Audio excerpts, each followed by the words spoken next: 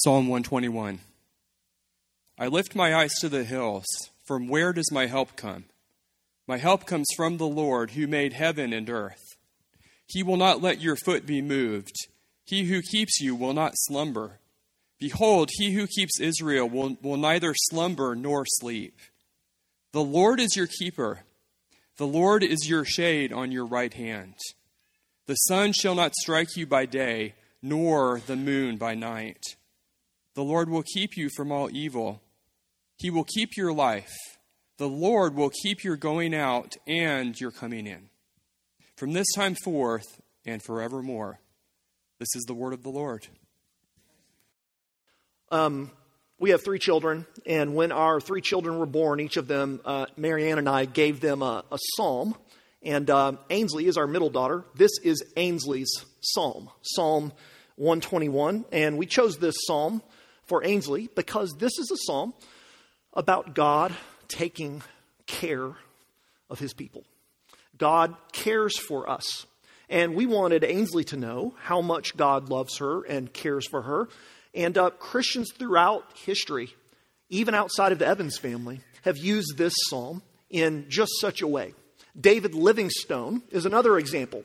He was a missionary in the 19th century from England. He was a famous missionary. He was also an explorer and an abolitionist. And he's famous for multiple expeditions that he took through Africa and through his very strong desire to see the slave trade abolished in the UK in the 19th century and to see Africans come to know Jesus Christ. And in Livingstone's era, Africa, which was known as the Dark Continent, was obviously much less well known than it is now. And before the first trip Livingstone took to Africa, his mom gathered the family around him and they prayed over him. And she prayed this psalm, Psalm 121. And she would write him regularly and tell him as he was traveling throughout Africa that Psalm 121 was always on her mind as she thought about him and as she prayed for him. Ainsley's story and Livingstone's story and many other stories from history tell us how Psalm 121 can be a source of comfort. Do you need some comfort today? What's going on in your life that makes you feel afraid? What's going on in your life that has you worried? What's riddling you with anxiety? Listen to God's word. This psalm is comforting because it's a psalm about God's protection. This is actually the second of sort of a mini album within the larger song book that we call the Psalms. The Psalms of Ascent are a collection of 15 psalms from Psalm 120 to Psalm 134. And you'll notice it there at the very top of the psalm. These were songs that were almost certainly sung by the ancient people of Israel as they would travel from their homes to Jerusalem for one of the 3 annual festivals that the Hebrews would attend together in worship each year. So you can imagine, I think, an Israelite family walking towards the city of Jerusalem and then finally seeing the rolling hills that surround Jerusalem and beginning to sing together this song, I lift up my eyes to the hills. The main idea of this song is that the Lord will keep his people. The Lord will keep his people. Let me show you how the psalmist tells us that in 3 different ways. 3 things he tells us about God, our keeper. First, the psalm teaches that God is a powerful keeper. A powerful keeper. Look at how it begins. The writer looks up to the hills and wonders out loud in verse 1, from where does my help come? So why does he look to the hills? That's one of the interesting things about this psalm. Some people who have written commentary on Psalm 121 will say that the hills were a source of threat. And so looking to the hills is something that made people feel fear, and therefore they asked God for help. Others say that the hills were a source of security. And when you look to the hills, you're reminded that you're protected and provided for. I think probably the second of those two options is what the psalmist has in mind here because, as I just mentioned, the city of Jerusalem, where the Israelites would have been traveling to, is surrounded, even to this day, by large hills.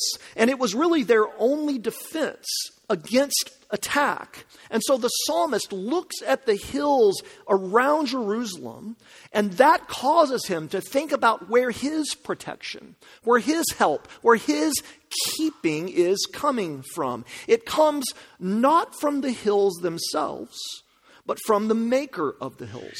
The hills are just the visible picture this psalm gives to remind us of God's ongoing care. Think about how this is another example, which the Psalms show us all the time, of the deep humanity of the Psalms. If you're ever tempted to believe the Bible is irrelevant to your life, you should read the Psalms for a while. Is there a more human question than this one? Where is my help going to come from? I am in need. That's got to be one of the most common thoughts to flash in our minds. Think with me. Just take a minute. Let's do an experiment together. Internally, think about your life right now and ask yourself, in what area of my life am I most in need of help? Maybe you have a relationship that is fracturing and you're not sure what to do about it. Maybe it's a significant relationship in your life. Maybe it's a relationship with your spouse. Maybe it's a relationship with one of your children. Maybe it's a relationship with one of your parents. It seems to be going off the rails and you don't know what to do. And when you think about it, you think, I need help here. I'm at a loss. Maybe you're a stay-at-home mom, which I know some of you are, and you're often asking, how am I going to make it at home with all these lovely, adorable, wonderful kids? And all of the challenges that life can present. Maybe your mind goes to your work. How am I going to accomplish what is being asked of me? Maybe you're asking it because your life is in a transition and you don't know what your future holds exactly. What is going to happen to me? I need help. Maybe you're asking that question, where do I need help the most? And your mind goes to some particular form of suffering or hardship that you're undergoing. Maybe you've recently spent time in a hospital bed or in a therapy session. Maybe you're dealing with infertility or loneliness and you're telling yourself, I can't handle this. This is too hard. I'm worn out. Who's going to help me?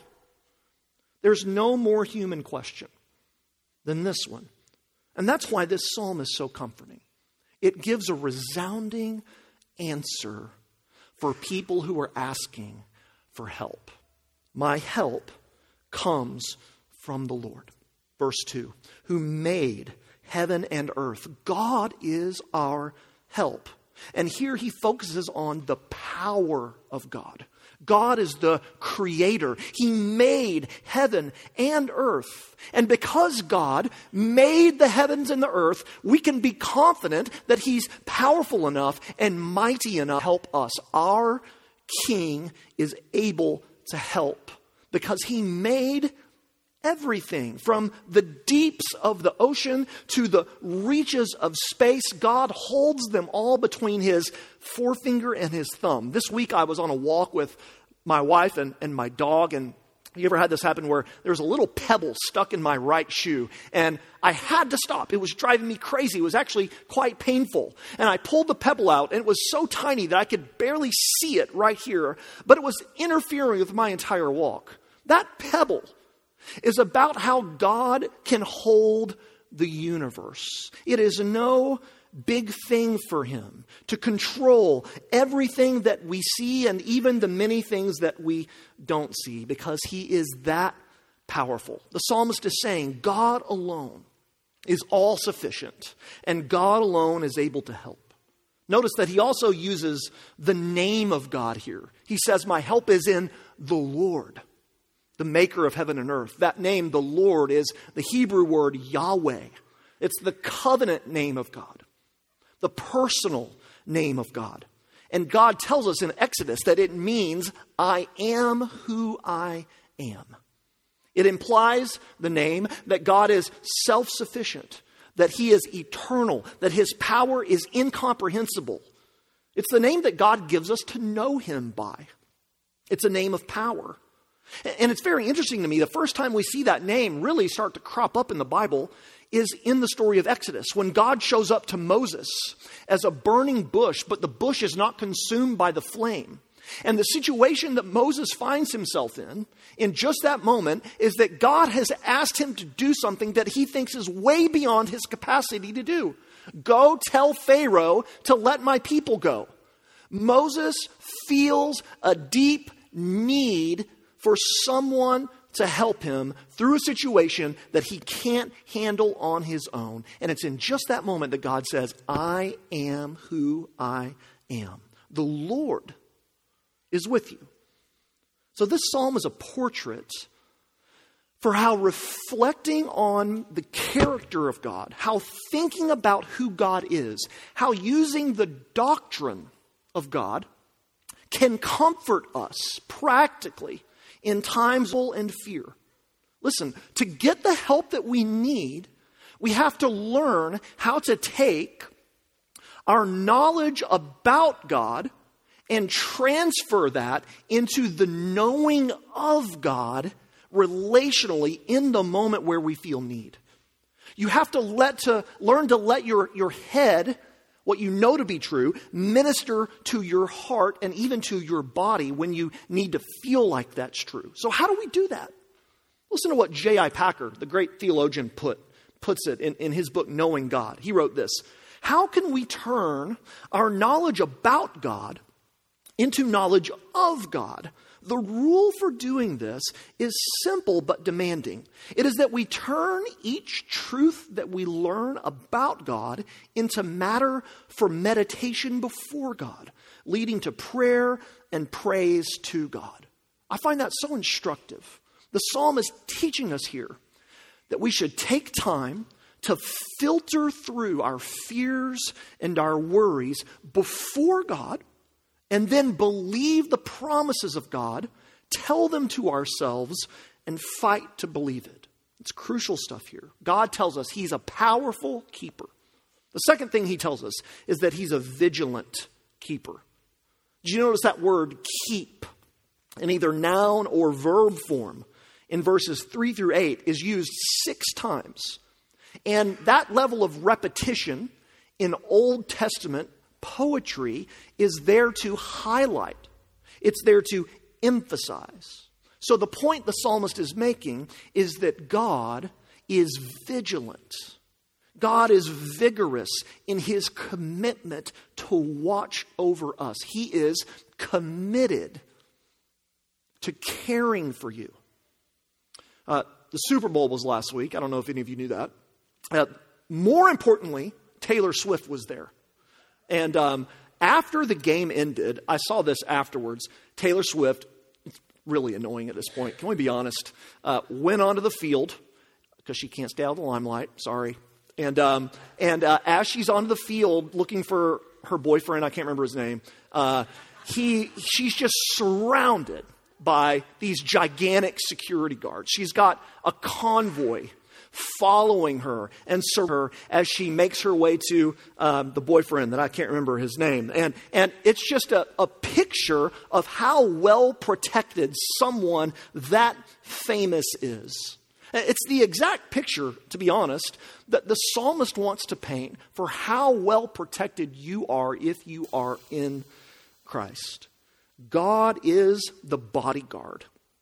God is the convoy of his people. And verse 3 tells us, God will not let your foot be moved. Now remember, we saw these psalms were psalms that people would sing together as they were walking, as they were hiking into Jerusalem. So the idea of slipping made a lot of sense given the context. But that image of our feet slipping, I think it's such an appropriate metaphor for what it means to try to be a Christian. So often.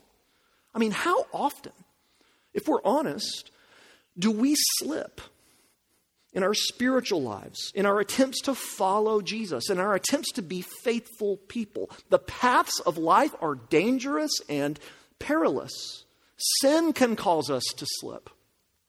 Temptation can cause us to slip. The evil one and the powers and principalities of this present darkness that seek to make us stumble, those can cause us to slip. There's all sorts of adversaries that are standing against us, that want us to fall. But here we have promised preservation from God our keeper. He will not let your foot be moved. You know what? This is actually a great test case for what you think Christianity is really all about. When you mess up, there's really two reactions that human beings have. One reaction is the way of religion, religion says, I must be or do or act in this way so that God will love me. And if your mindset is operating in the way of religion, which is the de facto mindset of all human beings, then when you mess up, you're afraid of God. You want to run away from God. You want to hide from God. Incidentally, that's exactly what our first parents did in the garden when they messed up, wasn't it? The other alternative, though, is the way of the gospel, which says when we slip up and when we fail, we can believe that our works and our righteousness and our activity is not what grounds our standing before God. And hiding from God, we can go to God. When you feel like you're in trouble, when you've made a mess of things, how does God enter your mind? Is he like a traffic cop waiting to get you in a speed trap? Or is he Abba Father? I saw on Twitter a few weeks ago, when you get in trouble or mess up, how do you think about your dad? Do you think, oh no, my dad can't find out? Or do you think, I better call my dad? The way of the gospel, because we believe that God cares for his people and loves his people, says that even when we slip, we can go to God because he is for us. Verse 4 gives us another image to teach us that God is vigilant. He won't let our feet slip. And then we read that he who keeps Israel will neither slumber nor sleep. I love that phrase. Think about how easy it is for us to fall asleep when we're supposed to be vigilant. When our kids were very little, we weren't getting much sleep at night. We had our first two kids are about 13 months apart. And I remember when Nate was about 1.5 years old and Ainsley was about, she would have been 5 months old. I know, we didn't plan it that way. Marianne and I weren't sleeping much at night, and so we would take turns. One of us would watch the kids, and the other would go take a nap, maybe on a Friday or on a Saturday. And so, of course, when it's my turn to watch the kids, I would lay on the couch and watch the kids, and then I would fall asleep, of course. Even though it wasn't my turn, I would still fall asleep, and Marianne would come out and find me, lightly napping, that's all, lightly napping. And she would say, Luke, very gently, it's time for you to wake up. And you've already used your turn. You don't get to go take a nap now. It's so easy for us to fall asleep, to get drowsy, and to not be attentive. Which is why the psalmist says God is never like that. Listen to what Albert Barnes, an older Christian commentator, writes. He says, a sentinel may slumber on his post by inattention, by long continued wakefulness, or by weariness. A pilot may slumber at the helm. Even a mother may fall asleep by the side of a sick child. But God is never exhausted, is never weary, and is never inattentive. He never closes his eyes on the condition of his people. God's eyelids never droop. He's always keeping watch over us in the day and in the night. And so we can go through life with a resonant and profound peace if we're his children. There's a great proverb about a Middle Eastern woman who was robbed in her home while she was sleeping. And the woman went to the Sultan to ask for recompense for her loss. And the Sultan said, why did you fall asleep? And the woman answered, I fell asleep because I believed you were awake.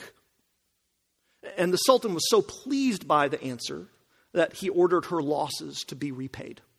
The point is that we can rest because we know that God is restlessly watching over us. He's a powerful keeper. He's a vigilant keeper. And we see finally that he's a constant keeper. Look at verse 5. The Lord is your keeper. The Lord is your shade on your right hand. The sun shall not strike you by day, nor the moon by night. These verses tell us that God is near to us. He is always present. The infinite Lord of all things has become for us in Jesus Christ, Emmanuel, God with us. To use theological language, the transcendent God has become immanent in Jesus. He has condescended. He has come close. He has moved into the neighborhood, as Eugene Peterson put it. The Psalms telling us that God is so close to us in his watchful care that he is your shade on your right hand. I played basketball in high school, not very well, which is why my coach was very fond of telling me, I want you to be so close to the man you're guarding that you can tell what kind of deodorant he's wearing. And usually it was no deodorant, by the way, in high school basketball games. And he would yell from the bench, shade him, Luke, shade him, be his shadow. Stick with him. Stay close. Don't let him out of your sight. God shadows us. He follows us wherever we go. He's a shield before us. And he always guards us. I want to read this famous quote from St. Patrick, 5th century Christian Benedictine and a monk and missionary. And he had this inscribed on his breastplate. He says it this way: I arise today through God's strength to pilot me, God's might to uphold me, God's wisdom to guide me, God's eye to look before me, God's ear to hear me, God's word to speak for me, God's hand to guard me, God's shield to protect me, God's host to save me from snares of devils, from temptation of vices, from everyone who shall wish me ill afar and near. Christ with me, Christ before me, Christ behind me, Christ in me, Christ beneath me, Christ above me. Christ on my right, Christ on my left, Christ when I lie down, Christ when I sit down, Christ when I arise. This verse also recalls really one of the great promises of the new covenant. God has fulfilled this promise to be our keeper, to be our shade through giving us, through pouring out on us the Holy Spirit. Which is why Jesus is able to tell his people, it's going to be better for you after I'm gone. The reason Jesus can say that is because the Comforter, his Spirit, has come. And through the ministry of the Spirit, we have assurance of Christ's constant keeping grace. Verse 6 tells us God is with us always, protecting us from the perils of the heat, from the fears of the dark. He's with us when we lie down. He's with us when we wake up. He's with us when we drive. He's with us when we eat. He's with us when we play and when we work, when we cry and when we laugh. He's with you when you're online. He's with you when you're on a business trip. He's with you when you're on an airplane. He's with you in a traffic jam. He's with you when you struggle, when you're hurting, when you're heartbroken, when you're sick. He's always with you. If that's true, you might ask, why can life still be so hard?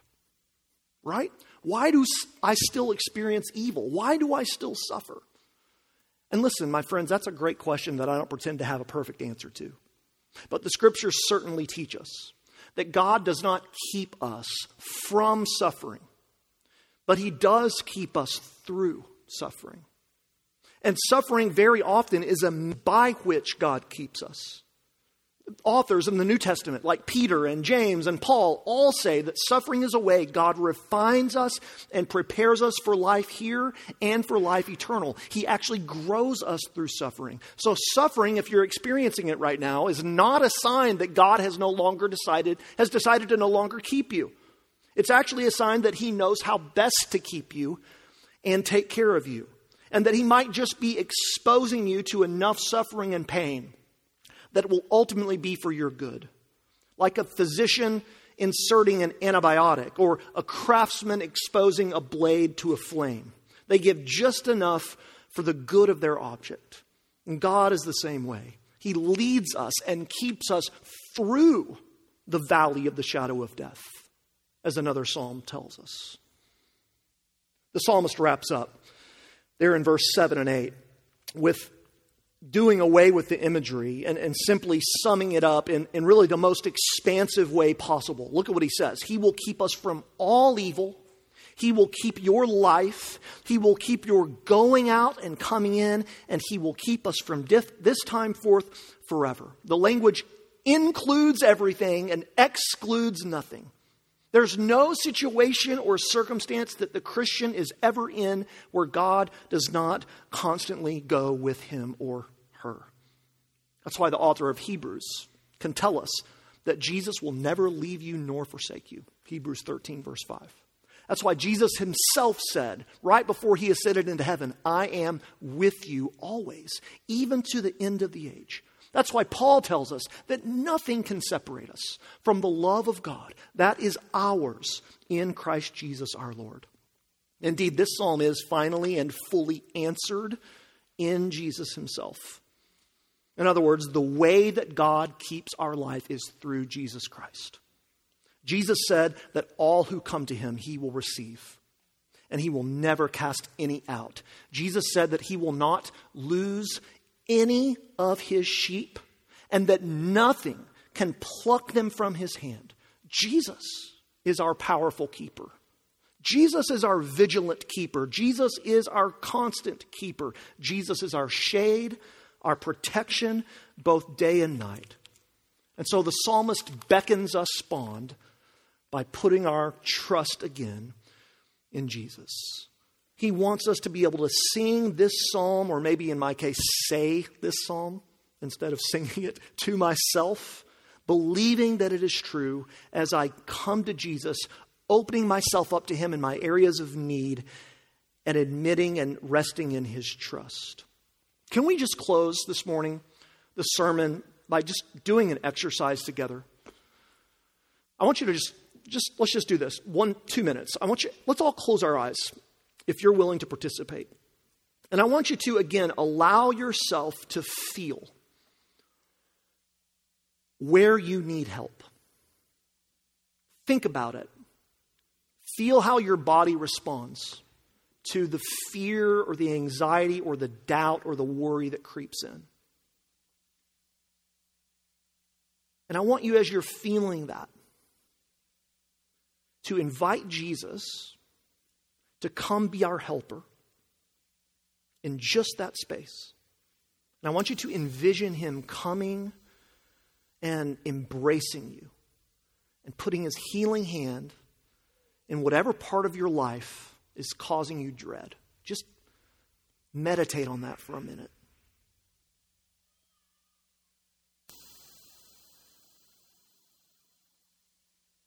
And as we're believing here that Jesus knows those things that are causing us fear, that Jesus knows those things that are causing us anxiety, that Jesus knows exactly what's worrying us, let's now act in faith and tell ourselves that we can trust him and transfer our reliance for how we're going to solve these problems off of our shoulders, and let's put them on his shoulders.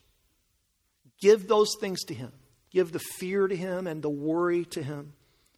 Give the doubt to him and the anxiety to him. Ask him to be gentle and lowly for you. His yoke is easy. His burden is light.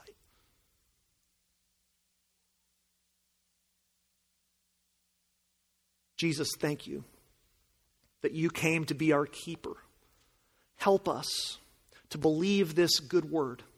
Help us to experience in reality that you're never going to leave us, that you're never going to forsake us, that when we are feeling afraid or worried, you are our shade at our right hand.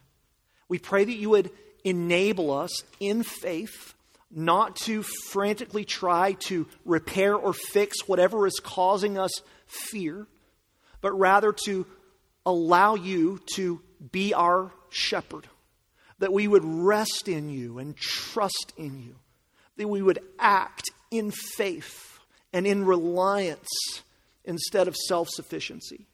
Will you help us in this? It's so challenging for us so often.